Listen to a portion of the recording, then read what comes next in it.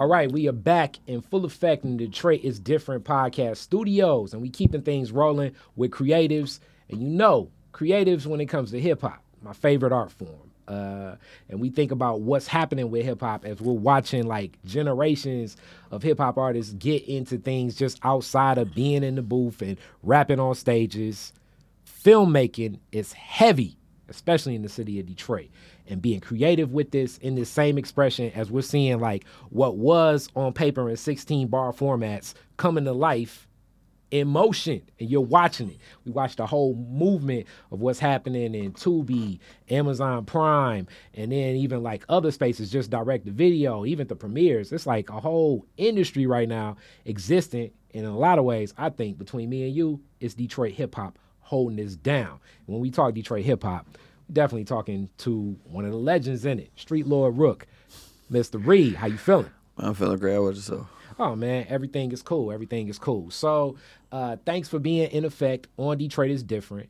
Rocky Harris gave a call. I'm like, yeah, Detroit is Different is a forum for everybody. And you have a new project coming. But before we get into like the projects and film and the music, we're going to start this off usual Detroit is Different style. Detroit and your family. What led your family and your people to the city of Detroit? Honestly, I don't know. My family was all here. Then, like, my whole family was in Detroit. My mama, daddy, grandma, grandparents, they all was in Detroit. So I don't really know of no other city where my family was from. Okay, I don't really know. We all been in Detroit my whole life, since I haven't been to a family reunion where it'd be like, oh, we going to Tennessee or we going to Alabama or Mississippi. Everybody been here. So, Detroit pretty much what I know. That's like my upbringing, where I'm from. Everything that I've done pretty much started or revolved around Detroit. Okay, so neighborhoods. You just spoke out fam that's like in my neighborhood. You was like, yo, it's just like so what neighborhood? I went to grade school. I'm from like Plymouth Evergreen area. They'd be like P-Rock. I'm from that area. But I got family lived all over West Side, East Side. Like right where we at now, I got an auntie who stayed on Pasadena and 14th. Wow. I got some family that lived on Boston. I got family all around the city. Okay, so as a kid, suburbs. As a kid, being able to travel, because that's unique. Because most, as we know, the classic Detroit thing is like if you're from the East Side, you usually stay east. If you west, you stay west. If you're from downriver, you stay downriver. You know what I'm saying? Sure. So like, did you even think? When did you know that was a little different? That your fam was across the city? Real young, like very young. I had a cousin that stayed on Burns on the east side, and we'd go over there and we'd have fun on the east side. And then my mom had a friend that stayed on Pasadena, Highland Park off Woodward. She'd take me over there, So I've always kind of bounced around and had friends all over. So okay. And you said P-Rock was what you remember in that corridor. What I think of Detroit communities as like high school. So that's like the Cody, I went Rouge area. Yeah, that's for sure.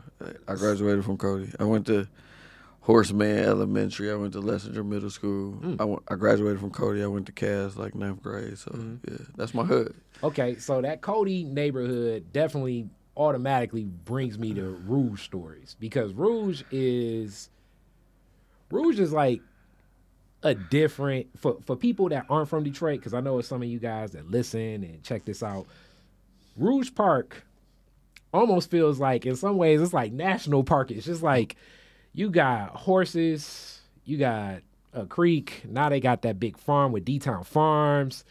And then, like, you got a strip where people just, like, bang music and play music. Like, it's a lot going on in Rouge, And then people tell you stuff. It's like, oh, man, the old guys out there playing chess. And it's like, the best horseshoe games in the city of Detroit is over in Rouge Park. Like, it's a different experience going on over there. Man, I grew up over there, so I remember walking to go swimming at Rouge Park and jumping off. Second deck was, like, the big thing when I was a kid. And then, down Dre Road, they got the RC airplanes that used to come out where people would fly their radio control airplanes. That always went on.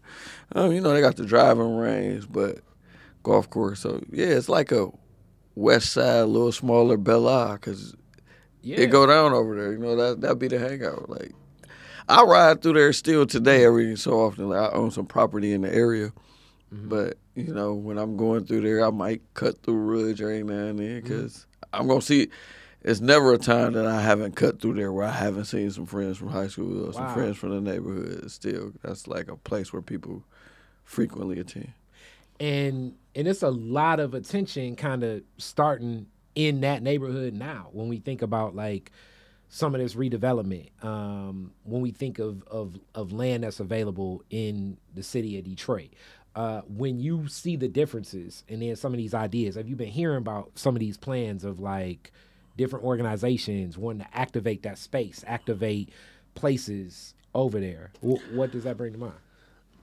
I'm not really too familiar with it, but it's a nice neighborhood. You know, it's good people over there, you know, so to see anything going on in the community that could uplift the community is always great to me. You know, I think that's dope. I think if we put more into our community and police our community where, like, the police know the people in the community, it would be less police gun violence against inner city youth and inner city people, you know. So I think anything that's community based is super dope. And I think we need to get more of that going on where it's a more friendlier environment. Like, just to me, it's my personal opinion.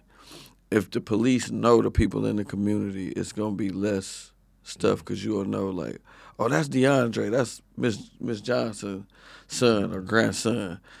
And the police officer will be less likely to get into a serious back and forth. Yeah, because, like, oh, man, I know your family, I know everything about you. And that effort, it's going to be some projects, and I would definitely hope when I think about I think about that Western Precinct. What's funny is, like, when I think of the police station over there, I just think of starters across the street for the most part, you know, and just that, even that footprint, like I say, that community is a heck of an asset for the West Side, and then it's a different feel to me because families. A lot of the families that are over there that I know of have been there for generations too.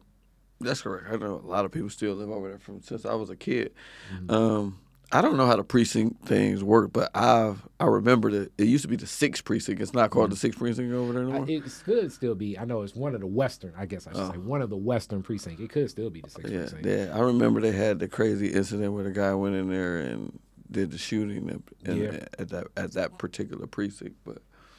Yeah, I mean, it's an asset. So, like, outside of that breakdown, you spoke about Cody, but now it kind of gets right into in that rapping. I definitely have to say that. When did you start hip hop? When did that start? I'm guessing it had to have started somewhere in that middle school, high school journey. Man, hip hop, like, I grew up on Plymouth and Evergreen. It was Damon's Records right there. You know what I'm saying? So I remember going to Damon's Records, buying candy and music from being a very little kid. I bought the Fat Boys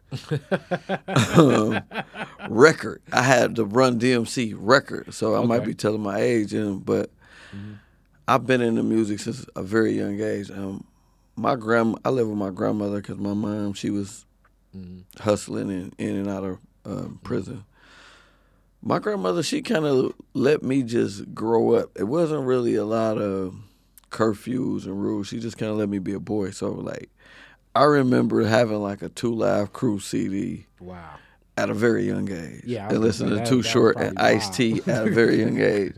I remember I let a friend of mine dub my 2 Live Crew, "Hey, we want some pussy." He probably got in trouble. He got a whooping. I remember his mother, like, I actually just seen him. What is this? I actually just seen him on a movie set. We were shooting a movie, and he just so happened to walk down the street from his house. My childhood friend, I don't want to put him on blast on the podcast, but he know his mother whooped him about the 2 Live Crew CD. But, like, I grew up on 2 Live Crew, Too Short, Ice-T. I had Ice-T first tape, you know what I'm saying, with 6 in the morning, police at my door. Yeah. So I've been in the music for a very long time. My mother, she was a hustler. She years ago she did a Sir Mix-a-Lot concert at the State Theater when she brought Sir Mix-a-Lot to Detroit with my posse on Broadway came out, and Prince Vincent, Awesome Dre, and a few other Detroit acts performed. So like I've been around me or something. Yeah, so I've been around music for a minute, a very long time. So let's talk a little bit about your mom, like being into like, you know, hustling a bit, but also entrepreneurial, and obviously that had to have had a connection in like where things were. What was you know what I'm saying? Like when you were a kid and then your mom come home and say, "Yo, I'm about to produce this rap show."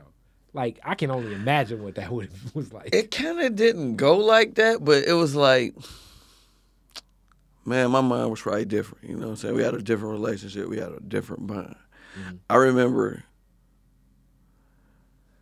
being in like the 3rd grade and my mother coming to me asking me, if I sold drugs, would you be mad? And I was, I remember crying like, no, mommy, don't sell drugs. Like, that's bad. I don't care about having nice clothes, nice shoes. Mm-hmm.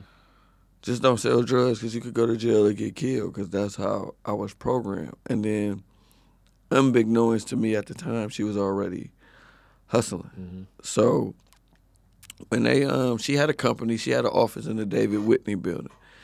And so when they started producing the shows, it was just like, oh, this is expanding what she's already into. This is what she's doing. Mm-hmm. But I didn't see the day-to-day of her hustling. I didn't see the day-to-day, and I didn't see the day-to-day of her setting up the business. I just like, we got a limo, it's time to go to the show.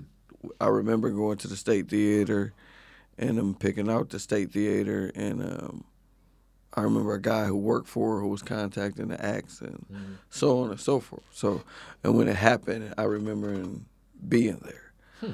But I was never able to see her sell drugs at that time. Like later on, after that, you know, I learned my mom was addicted to drugs, and I wound up going to, I've probably been to every drug treatment facility in Detroit, from Share House to all of the drug rehabilitation things that they had going on, from NA meetings to AA meetings. I've been through them all, you know, so I've seen it up close and personal, where today I don't smoke or drink. So I've been exposed to the good and bad. Like, yeah, when I was younger, I didn't see a lot of drugs, but I saw a lot of money. Like, it would be like a lot of money around, but not a lot of drugs. But then I seen drug usage as I got older, where her addiction probably was showing more, where she went to prison. I lived with my grandmother, and so on and so forth. Like, so that's heavy, and I'm still like, as we pivot, and it was funny. We were at an event for recovery, and for those that are struggling with recovery and everything, it's a day-to-day step, but it's some of the boldest and most courageous actions, especially like in communities like ours. Like even when you spoke about alcohol, because alcohol is so accessible. Like, yeah, for sure. Everywhere. You know what I'm saying? And what that means in healing through that. But I'm thinking like your first concert was a concert your mom produced. That's like that's like, that's got to be like something different. Like to have backstage pays attached to your first concert and be in effect and watch it. You know. Yeah, I can't say that was hip hop in a different way.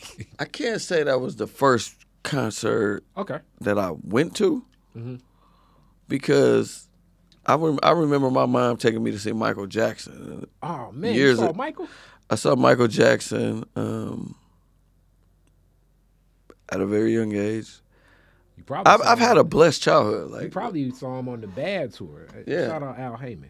Yeah. You probably saw him on the Bad tour. I remember the tickets was like $300. We went in the limo, and that was, man, I was a kid. Okay, so now I'm just about to ask from a kid perspective, and as a guilty kid, what was seeing Michael Jackson live at like the peak of Michael Jackson is like? I mean, it was It was dope. You know, like at that time, I probably didn't cherish like the experience. Their experience to now be like, yeah, I got a chance to see Michael Jackson. You know, that was monumental today. Yep. But going through it, it was just like mom taking me to a concert. She's taking it was Saturday. You was hanging out with mom. More than it was going to see Michael. I remember her taking me to a Salt and Pepper concert. I can't remember who Salt and Pepper was in town with, but I remember Salt and Pepper doing Push It. I remember talking to Curtis Blow years ago. We were supposed to go to a Curtis Blow concert. So I've had like a music experiences around for a while. Like my stepdad, he knew the guy Ralph Cooper who started the Apollo Theater. So I've been backstage at the Apollo at a very young age. I met Mike Tyson before he was the champ. I met Keith Sweat before he was Keith Sweat. Yeah, I mean, I won't say before he was Keith Sweat because he's probably always Keith Sweat, but before he made those big hit records, Make It Last Forever. Keith Sweat. So I've had a very dope childhood as a kid. I've had a lot of negativity, like from both parents going to jail. Like my dad went to federal prison a couple times, but I've been able to live a very blessed life and meet a lot of different people throughout my experiences, the good and the bad. You know, so music. During this time, when did it click that from fan to I'm about to do it myself? My cousins, like my cousin O, who rapping the Street Lords, and Blade Icewood. He was not calling himself Blade Icewood at the time. And Jesse James, and they had went and made a record. The record was called We Foolin' in This Bitch. That was like one of the first Street Lord records. And just my competitive drive, like, oh, if they can make a record, I can make a record. So then I started going to the studio with them, and they would let me get on the song here. Yeah, so they were far more into it than me at the time. And it's just grown, and I've gotten better. Like, when I go back and listen to my Street Lord raps. Do you think, like, I could have did something a little bit better right there? Yeah, now, you know, I mean, I'm far more comfortable making records today than I was then. But making records today from then is totally different. Like, we were paying like $300 an hour for studio time. And we were recording on 2-inch reels, where it's far more expensive than today's recording on Pro Tools and making music. It's just a different time, a different experience. But, you know, it's been a growth. It was a learning process. So, what was it in that creative process? Because really just getting into the mind of like writing songs and finding that pace. What was it about it? Did you like the performing? Did you like the writing? Did you like the studio more? What did you appreciate most? I think the Street Lords had like this competitive vibe. Like everybody wanted to have the best verse, so it brought out the best in everyone. Where when people were writing their verses and putting their verses together, that it was a competitiveness to come up with the best words and lyrics and the coolest things to say. So, you know, I just wanted mine to be the best or the dopest, you know. So the writing was something that you really appreciated. Okay. Yeah, you know, I'm competitive. Like, I played sports my whole life, and I'm just competitive. I'm competitive today. I want to win, want to be successful. So the competitive drive keeps me going and keeps me wanting to get better, and that's what everything. Being a better dad, being a better friend, you know, being a better businessman. So all of it is leveling up. Yeah, it's about being a better person, being a better man all the way around. So what Rook just spoke of, for people that don't know, that have never been in the studio with rappers, it can get competitive. When rappers are rapping together, sometimes it's a cipher and freestyling, but actually even which leads me to definitely wonder the beef between Cannabis and LL Cool J. The whole did anybody ever change a verse? Because rappers, this is like real rap nerd stuff right now. So changing a verse would be like me and Rook on a song. I hear his verse and I'm like, wait. I'm about to go back. Sure. I'm about to go back and change that happens all the time. That definitely happens all the time. Yeah. For sure. Oh wait, he said that. Hold on, I got. But that sometimes can be known as it's not like rap commandments, but that's one of them. That's like, everybody wants to have the best verse. The hardest lyrics. That's still goes on today. Sometimes I think people take rap too serious. It's really just entertainment. It definitely is. I mean, if we left some of the just looked at it as entertainment, probably be a lot less killings and violence pertaining to rap. And you can definitely speak to that. I think I don't want to go so far into this because I mean you probably spoke on this so much and you get talked about it so much, and that's one thing at least right now in this renaissance of some of the younger Detroit MCs. That seem to be a lot more collaborative. Yeah, it's a lot more togetherness today than years before. But I don't know. I really can't. I don't know if I can say that. In some ways. The reason I say, I mean, if you go back and listen, and I don't want to dive into this because it's a lot. But if you go listen to the first Eastside Cheddar Boy CD, it's a collaborative effort. It's a lot of street lords on their first CD. Definitely. But I wish all those guys the best. I don't know what they're doing. I don't really keep up, but I wish them the best. Yeah, and with it's unfortunate what happened to Blade and what happened to White Folk. So yeah, and I mean dealing with that, and then the thing, even like when I think of Tupac and Biggie, even and Blade and Wipeout, so young, at the time, it's like damn, you that young. You know what I'm saying? That's the it's still going I think it's more our community than just those guys. Cause in every community, we can go find some rappers who was slain, from Soulja Slim to the guy Trouble, who was just Young recently Dolph, Young Dolph, Nipsey. So it's like our culture. Our culture does have a level, one that more known. It has a level of jealousy that's probably like no other, because when people become successful, everybody not happy that you're successful all the time. I want you to expound on that. Okay, I'll give you an example. Nipsey Hussle, he's a successful guy. He in the community, he repping his community. And they say he called the individual a snitch. To me, that's nothing to kill somebody over. No. But in society, the gentleman who killed him, he thought it was enough. So there had to be some jealousy there, some animosity there at that moment. But let's say Nipsey called him a snitch. Normally, when somebody tells, that's what you're labeled. You know you told when you signed to testify or agreed to cooperate. What most people don't know, that stuff is public information.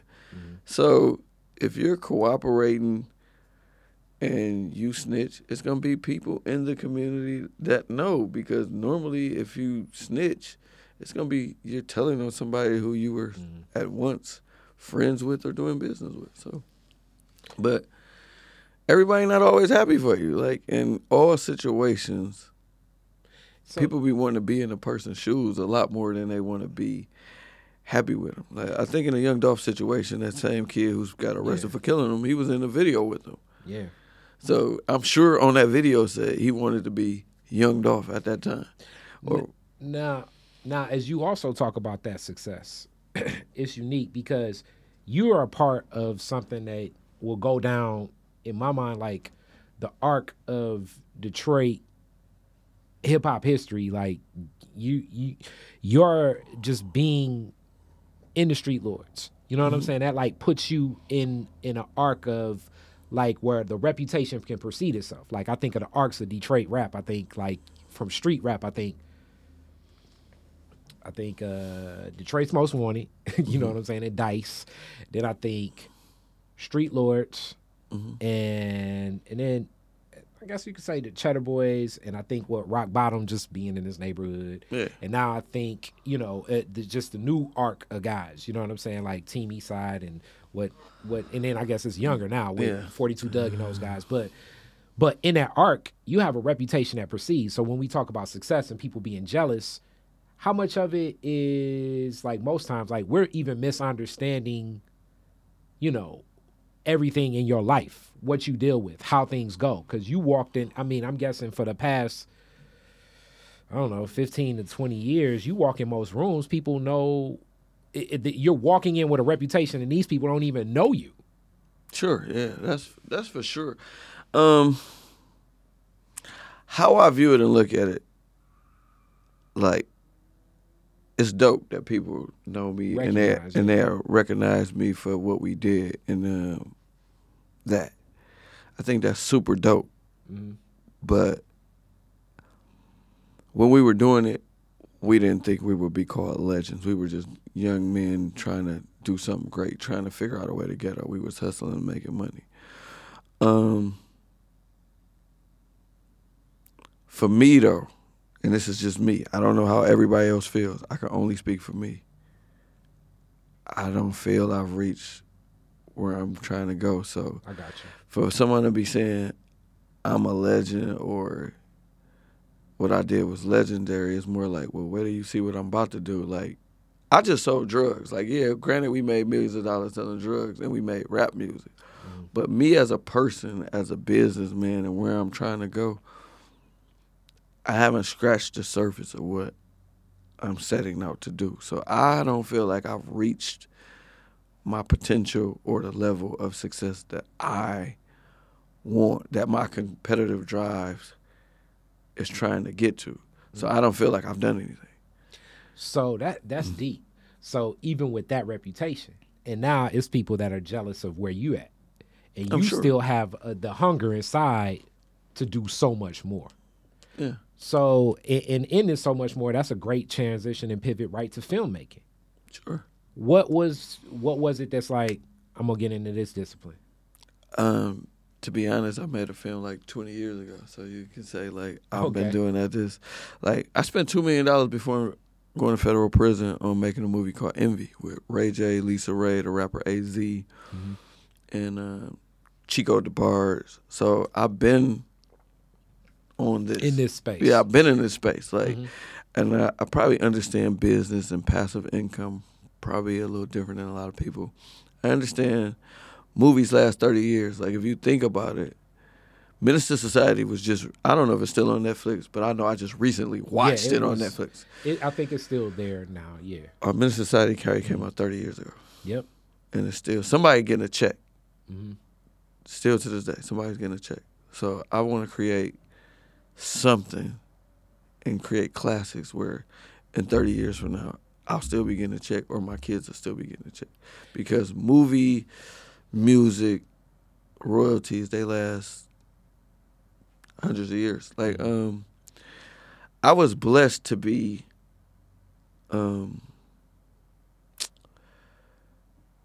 have knowledge of this because my stepdad, he owned the rights as a kid for the James Brown song It's a Man's World. So we would get a check, a publishing check every 90 days.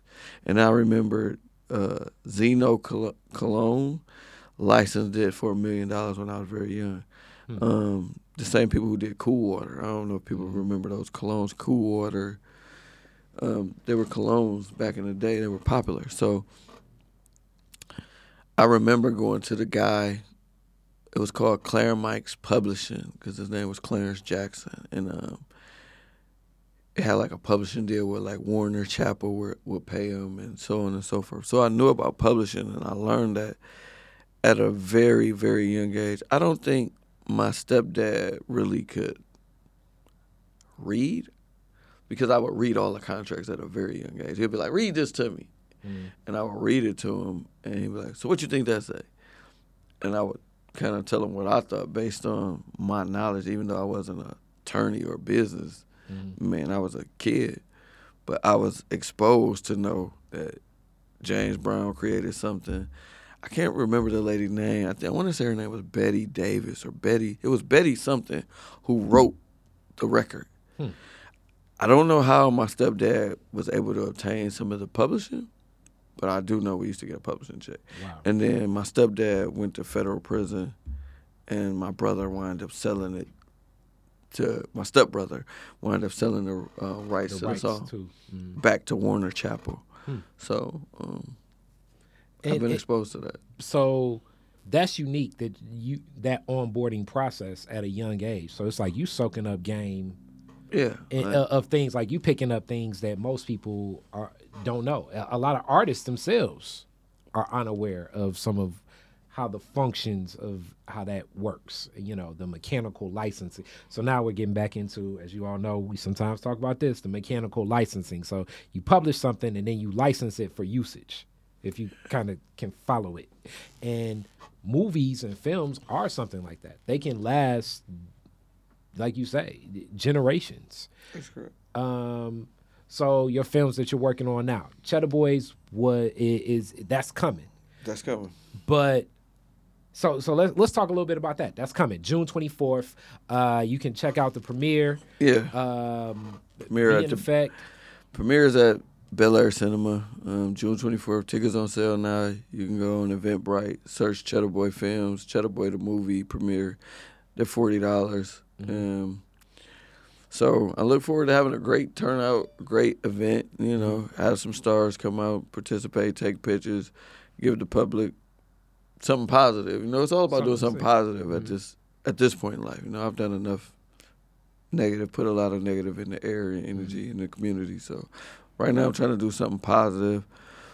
The movie is based about choices and decision making. So how I look at it, if I give people some tools about making better choices and decisions, maybe I can lead some people to make better decisions so they can have a better life for themselves where they won't end up in jail or in a grave or something of that nature. So that's what I'm on. I have a movie that's out already. It's called One More Flip. Dope project. Been streaming, went viral quite a few times. Okay. Stars me. Streaming, where at? It's streaming on Amazon and Tubi right now. So It stars me, Mina Monroe, Sada Baby, Payroll, guy named Chris Collins, Elizabeth Fox, Tanya. Can't think of Tanya's last name, but Tanya's in the movie. Okay. Tristan. I can't think of Tristan's last name. I know Tristan. Fazekas. That's one of my homies. Fazekas, yeah. That's one of my homies. You can't forget that, Fazekas. Diesel. Trick's brother. It was a dope cast. A lot of people came out. They said we did better. We sold out the Imagine and Royal Oak, every theater. So congratulations. They said we did better than Avengers. So that was a little dope thing. So we're just trying to keep it going. As a filmmaker, film producer, I'm trying to tell urban stories from our point of view. I've been blessed where I'm in a position to tell the story how I want to tell it, or the director I work with want to tell it. I think that's why it's so much. Even though I know I've talked to a lot of people, they're like, no, call them independent films, not Detroit films. But it is a genre of independent films from Detroit that are gaining international attention right now. That is correct. As I think the stories being told kind of match more of like what you said, like from a perspective how we tell it. Not necessarily saying the Hollywood stories aren't of a black experience, but it'll sometimes be some stuff that happens in a Hollywood movie where you like, I don't know if I think they'd be like a little watered down because in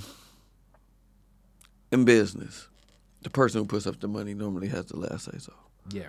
So the person in these urban projects that has the last say so is the culture, the people of the culture that are putting up the money.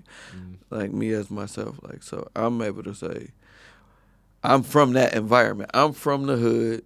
I've sold drugs. I've been part of shootouts. I've been a part of all different negative things. And I've seen people got shot. I have friends that's been killed. So I kind of can tell the story from a real life, realistic, like this really happened point of view. Mm-hmm. And by being independent and doing it all myself, I'm able to look at the analytics where I can see it's people in South Africa watching this movie. There's people in the UK. It's people in Germany. It's people in Canada. It's people all over the world that's tuning in that like what we're doing. So I definitely don't say I'm a Detroit filmmaker because I make film for the world. I get a lot of people from all over that comes to me and comment from every state in America and different countries that are connecting with your work. That like what we're doing. So in filmmaking, just from the filmmakers I know, like you wear a lot of hats in filmmaking. Yeah, for sure. Because first off, you need the film itself. So you need a project that can be written. Then after a project is written for most people, just so that you all know the arc of this, because my sister's into it and other people I know, after it's written comes to, okay, now someone needs to produce this. The executive producer steps in, usually puts down money, but then you need other producers to step in and like logistically bring to life whatever this is. You can't just say, walk in a bar. That's what you see on the script, and then the person walks in the bar. You got to coordinate what bar to get, when you can get the bar. How long you gonna need the bar? Yeah, how long you gonna need the bar. The camera team, the camera people got to go in there and say, okay, well, if we gonna use this bar, we gonna need this type of lighting and this type of sound gaffing, and we gonna need draping and what's they call that, like the pipe and draping the block this side of the window. Like it becomes so much more deep than just, like a lot of people say, hey, you can just pull out a camera phone and start. No, it's so much more deep than that. It's a lot more work that goes into it. But so with it, and wearing all these hats, and then casting, then also directing, then after it's directed, it must be edited. Yes. And then if you have music in it, you definitely got to clear all the music and then the sound. And then, okay, also, this is another thing in movie that most people don't know.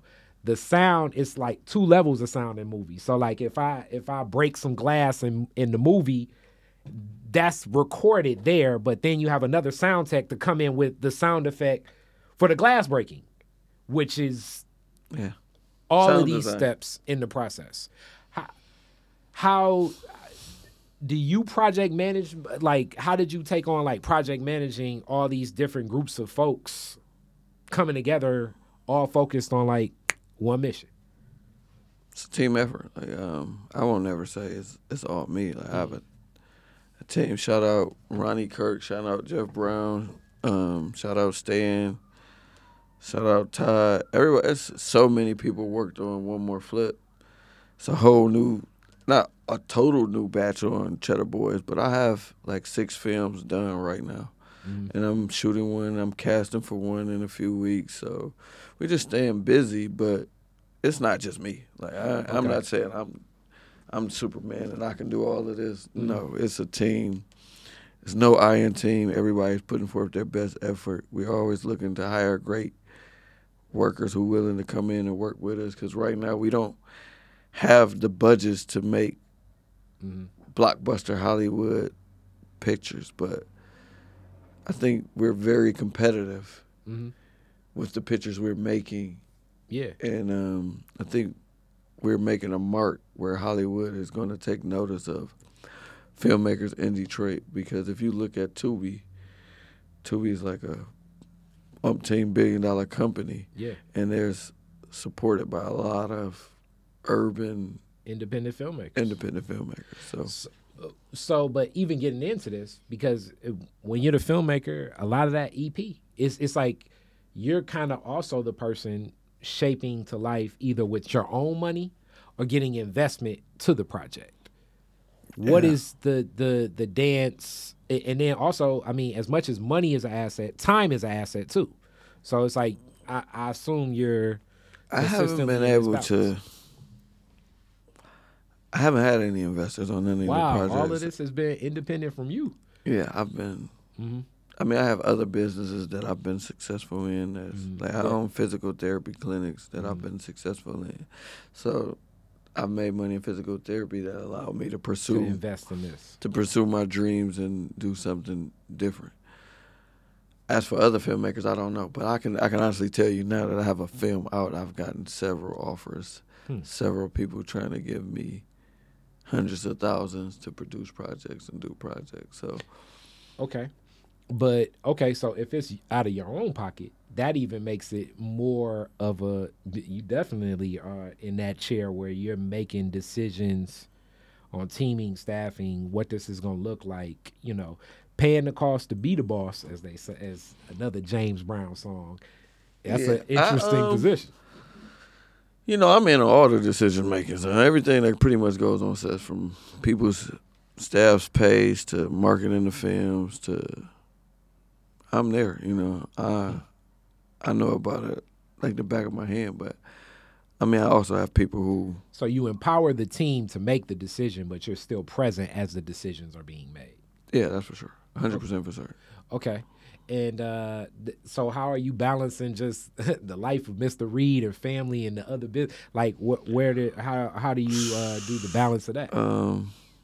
My family life is probably not where I want it to be 1,000% honest.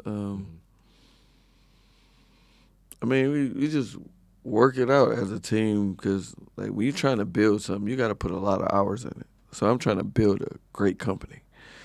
So I put a lot of time into it. I believe you get out what you put in. That's what I teach my kids. Like, no matter what it is, I'm blessed. I'm not married, but I have a girlfriend. So she's probably not happy with the long hours on set some days. You know, my kids are not probably always happy, but my kids have been to set.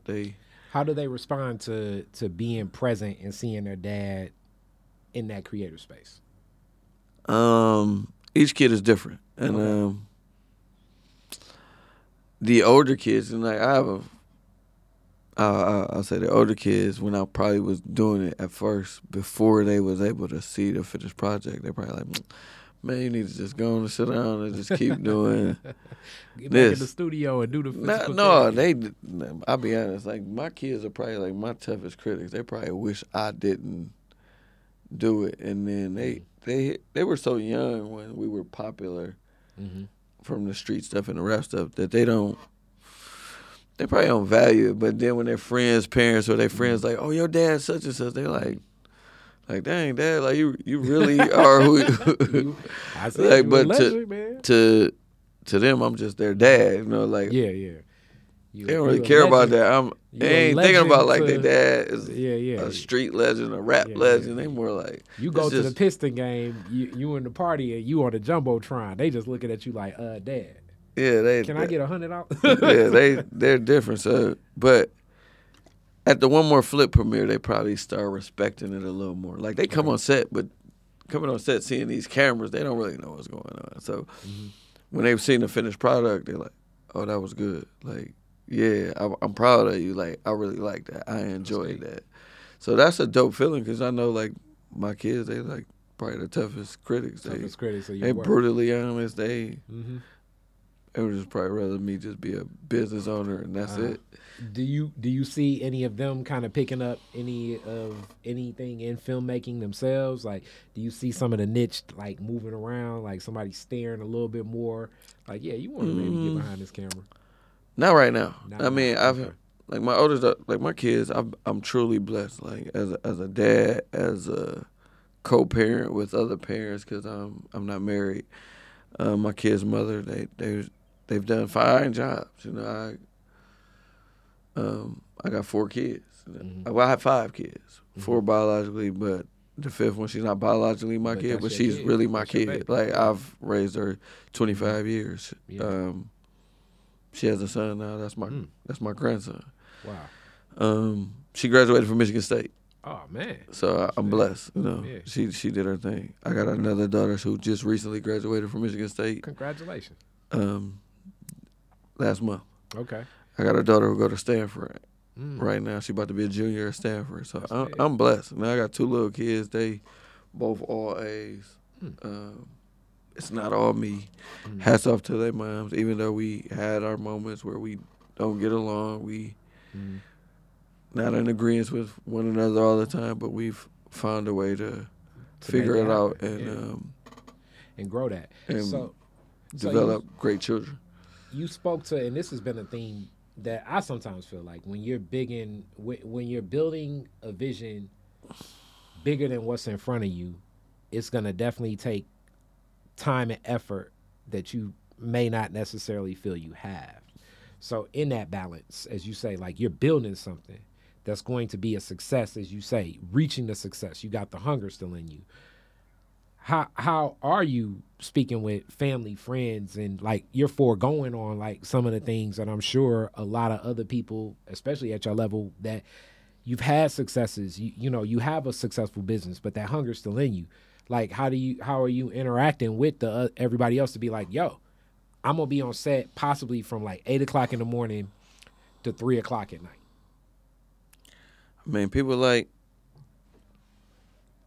some don't get it. They just don't get it. Like, I mean, it's work, man. Like, you get out what you put in. Like, it's either you're going to make the sacrifice or you're not.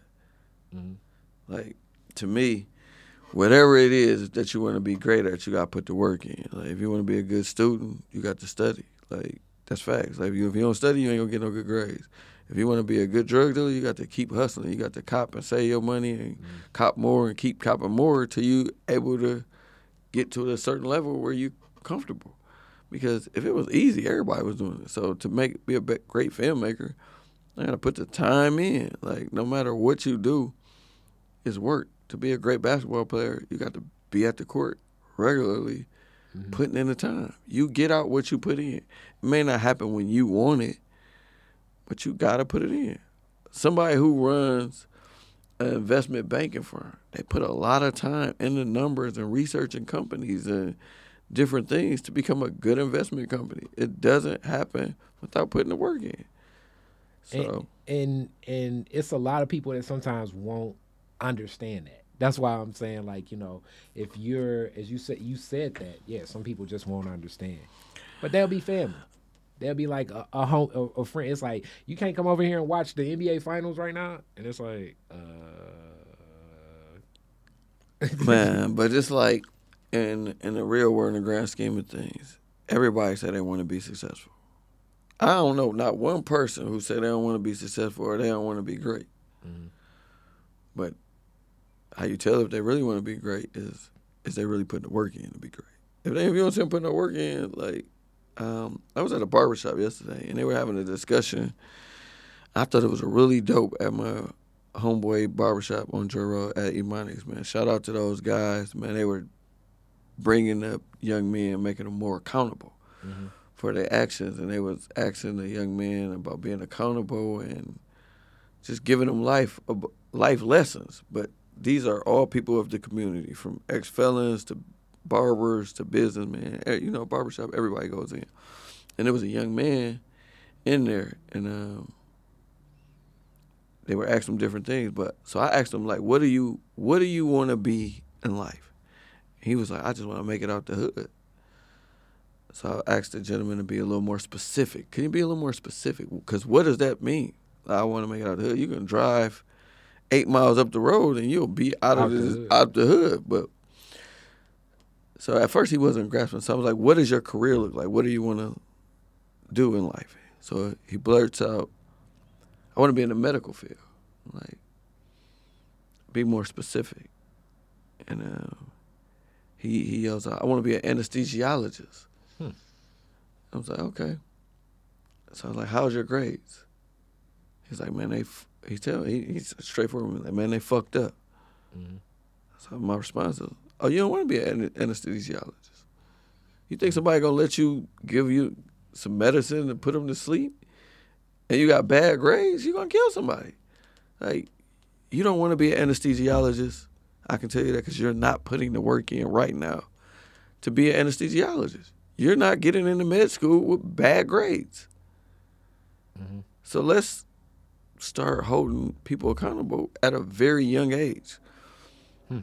Like, those are some of the things I think need to be said and done. So I thought it was a dope experience. I was proud of the guys at the barbershop. Like, everybody watching that, just you telling that story, naturally gonna say, how did he respond? He was like, yeah, I got to start being more accountable. Because what I thought was dope, he didn't know the definition of accountability, but one of the gentlemen had brought the word up. And the man was telling him about when he was 16, how he had a baby at a young age. So it transformed into another one of the guys who were there. He's a community activist. He was like, if you don't know what the word means, it's okay. Everybody in here don't know everything. We all in here still learning. He's like, but bro, you got a phone. Google it. Look it up. So you can know what's going on. Don't be ashamed to say you don't know something. Because they were in the barbershop saying, like, man, it's like we bombarding them. And the community activist, he is a returning citizen for prison. He's like, they're going to be bombarding him when he's sitting on the bench. About to send his ass to jail. They're going to be bombarding him, too, with a bunch of questions. So if he feel overwhelmed right now, that's fine. Hopefully some of it stick with him where he don't go down that path where he getting bombarded with the type of stuff where he going to lose his freedom. So it was a real dope environment. I was proud of the gentleman who was taking time out to help some young men in the community. I was proud to see it because I honestly was just going into the barbershop to get a line up. And it was the barber, me and the barber go back. We've been in class.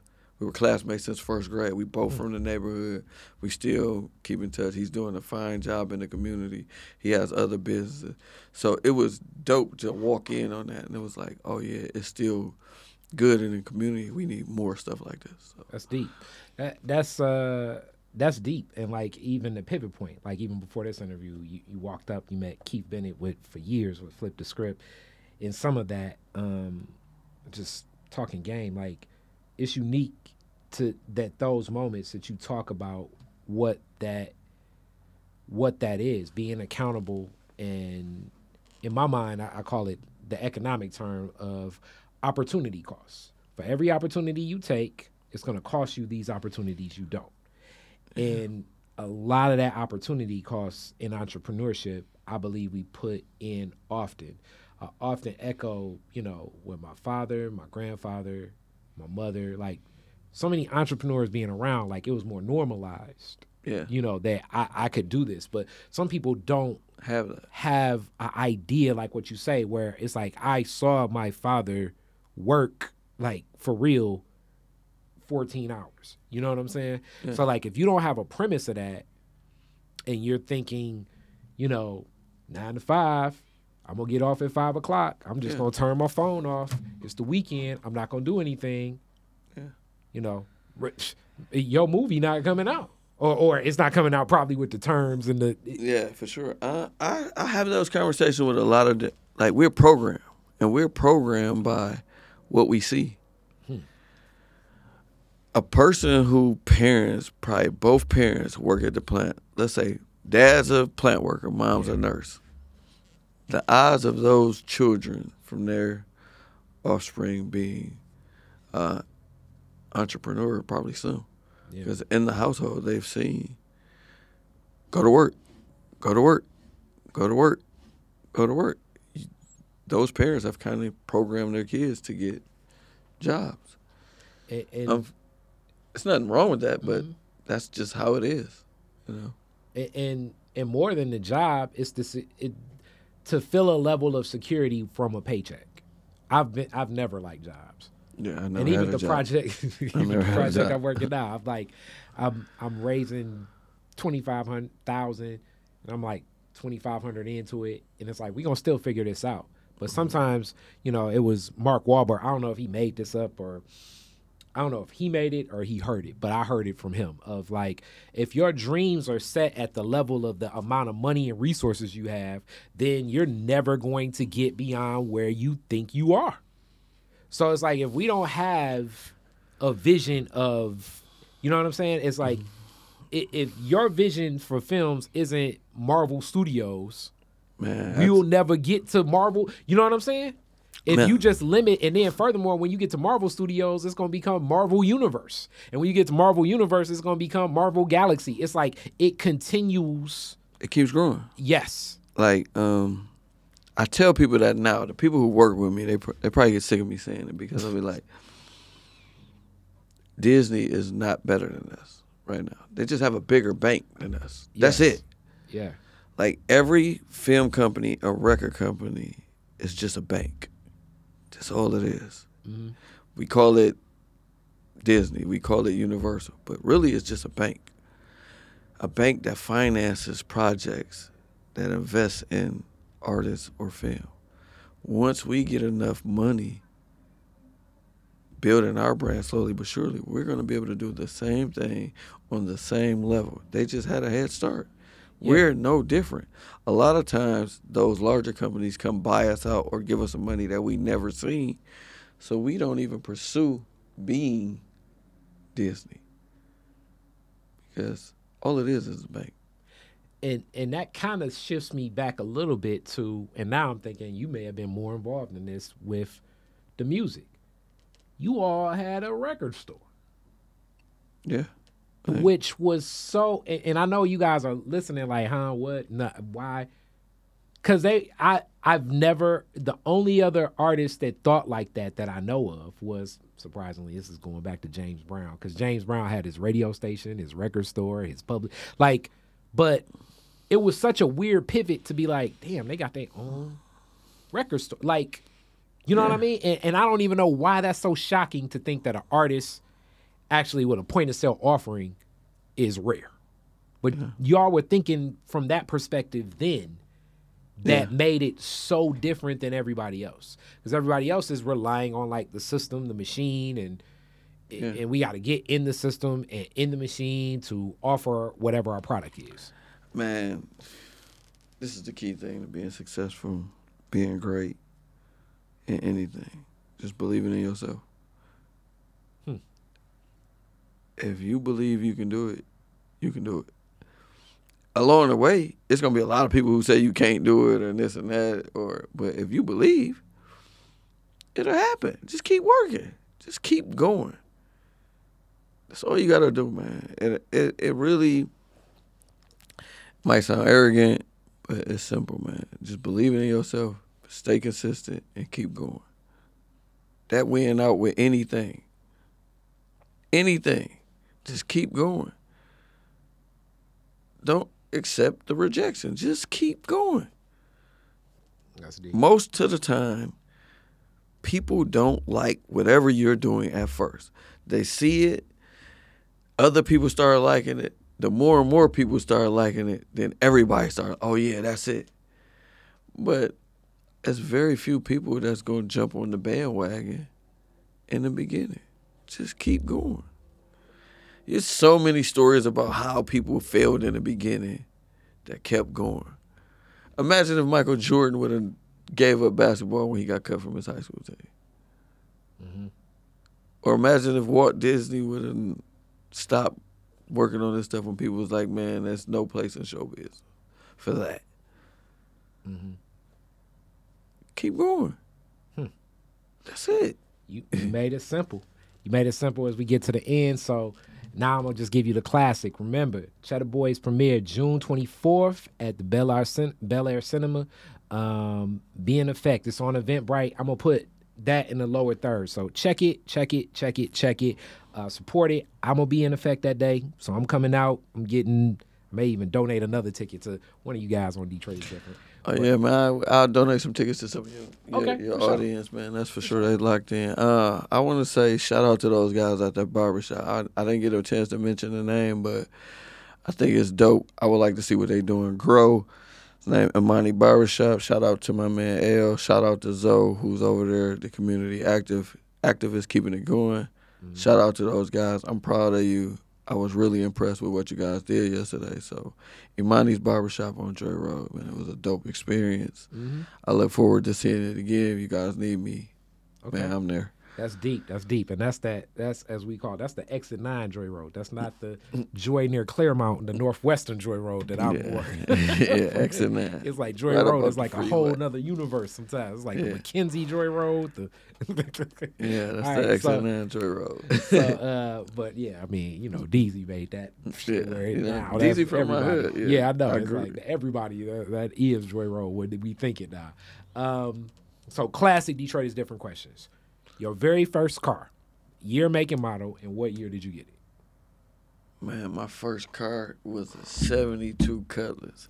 Wow. I bought it from this lady named Kathy for $200, man. It was raggedy as shit. I want to say I was 15. I bought it. She lived in the neighborhood with me. I bought it. I wound up selling the car later for $500 just because the engine. Just because the engine. You've been just because the engine was good, but it was terrible, man. I just really bought the car to like go to parties in the neighborhood, but the car was so raggedy we had parked down the street and hop out and walk. Hilarious. It was raggedy as hell. What was the first place you went when you got it? I ain't going nowhere in that raggedy motherfucker. We just waited. we just waited till like it was a party kind of far that we couldn't, and we just drove it. But it was like a Cutlass with like bench seat, but the seats was all tore up. Damn near like a Tasmanian devil had got in there and ripped out all the seats because all the cotton was everywhere. We would have to put like some covers over it. So it was. Hey, everybody got to start. Yeah. That's a classic Detroit question. You're the DJ at the Detroit Fireworks, Woodward and Jefferson. You get to play 3 songs. What 3 songs you playing? To get the crowd to go crazy? It's whatever it's your vibe. You the DJ. Man, this might sound bad, man. It might sound biased. But I'm going to play KDZ. Okay. Joy Road, Exit 9, come up off the freeway. I'm going to play that. I think they'll go crazy because I think everybody in Detroit know that record. Yeah, they do. They do. So that's one. I'm going to play Street Lord Jesse James. Okay. Dope Man. I think everybody know that. A lot of people know that one too. A lot of people know that record. Mm-hmm. And then the last record I'm going to play, I roll with my niggas, get high with my niggas, sex with my niggas. So basically, it would be like the how the Super Bowl was Dr. Dre's and Snoop's. Oh man, it would be like the Street Lord Fireworks. But I just feel like that's gonna be a vision. I wouldn't. Hey. I never thought that Dr. Dre would be doing that at the Super Bowl. So I would not be far-fetched if the NFL draft that's coming here, it'd be like a Street Lord party. Low-key, you know what? While I'm talking about it, I need to try to... It may be something that comes to life for that. Like a real... I don't know. That affair may be... Oh, man. I forgot, man. I might play Boss Up and Get This Money. I don't know. Y'all have some hits, man. Y'all... I think... And y'all would... It would be I see like a sea of as like how I used to always remember y'all. I see a sea of sleeveless chinchillas. Real frames, as they say. Those be the records I would play right now. Okay. I mean, and if you had to rename what we're after one Detroiter, who would it be and why? Man, right now I name it after Blade Icewood. I think he's left a legacy on the city. I mean, really, he's left an international. I don't know if y'all hear it, but I hear it. Like when I listen to, like a lot of the West Coast guys, especially like Problem, Perico. I listen to those guys. Jay Worthy. It's like I hear so much of y'all influence where it's like. They may not be saying they listening to the Street Lords, but they have to be listening to the Street Lords. They give us shout outs, man, because like Problem got a record where he like redid some Blaze stuff and Filthy Rich, he rocks with us. He gives a shout out. So it's all love to the West Coast rap, the Bay Area. We started that Bay Area connection with the Street Lords, E40, Be Legit. Shout out those guys, Mac Shine. We did records with the Dog Pound, Daz, you know what I'm saying? So it was. That bridge is there. And the newer up and coming rappers have kept it going, from Payroll to Sada to Peasy, to Vezo. They've all, it's evolving, So it's dope. It's a great thing to see Detroit rap where it is today, and to see the younger generation from 4-2 Duggs to Babyface to Peasy, Payroll, Sada, Vez, to see them all doing their thing. Like, that's dope. That's an inspiring GT to see all those guys creating a wave and creating a life where their kids gonna be able to eat, and for those guys not to have to do no hustling. I think that's super dope. And I mean, you keeping that going too, by you got Sada in the film. It's like you're and Payroll. It's like you're throwing out other platforms for them to connect with too, which is like, I'm telling you, like, I know you're not accepting. You like LeBron that's still in the game. Like, yo, nah, I'm about to bust your ass. It's like you ain't LeBron. Like, hey, don't be giving me no flowers, Ja Morant. You about to get this 40 dropped on you right now. But you still are like LeBron and Ja, and because those guys. Yeah, like on the soundtrack, I got record with Babyface Ray, got record with Sada, I got records with Street Lord One, a lot of records, Payroll, a lot of Detroit artists, up and coming artists. So yeah, I still been working, you know what I'm saying? But it's now I just kind of put it on them a different way, you know what I'm saying? And you still giving them a platform, and that's what Detroit is Different all is about. So that's powerful. Make sure you check this out. Thank you so much. This was way doper than I was thinking. Like, you gave so much other game, as he said it best. Put in the work. Put in the work. For all y'all entrepreneurs, as everybody says, as you say, everybody says they want to be a success. Right now, the gateway to success in most people's minds is entrepreneurship. You heard the man. Got to put in the work, and he's put in the work big time. Money, time, effort, and letting that creativity pay off now. And let's stay connected to that creativity. All right, thanks. Thank you. Peace. Detroit is Different is where you get information, artistry, history, music, and even comedy. Detroit is Different, a home for the culture of Detroit. Visit online at DetroitisDifferent.com today.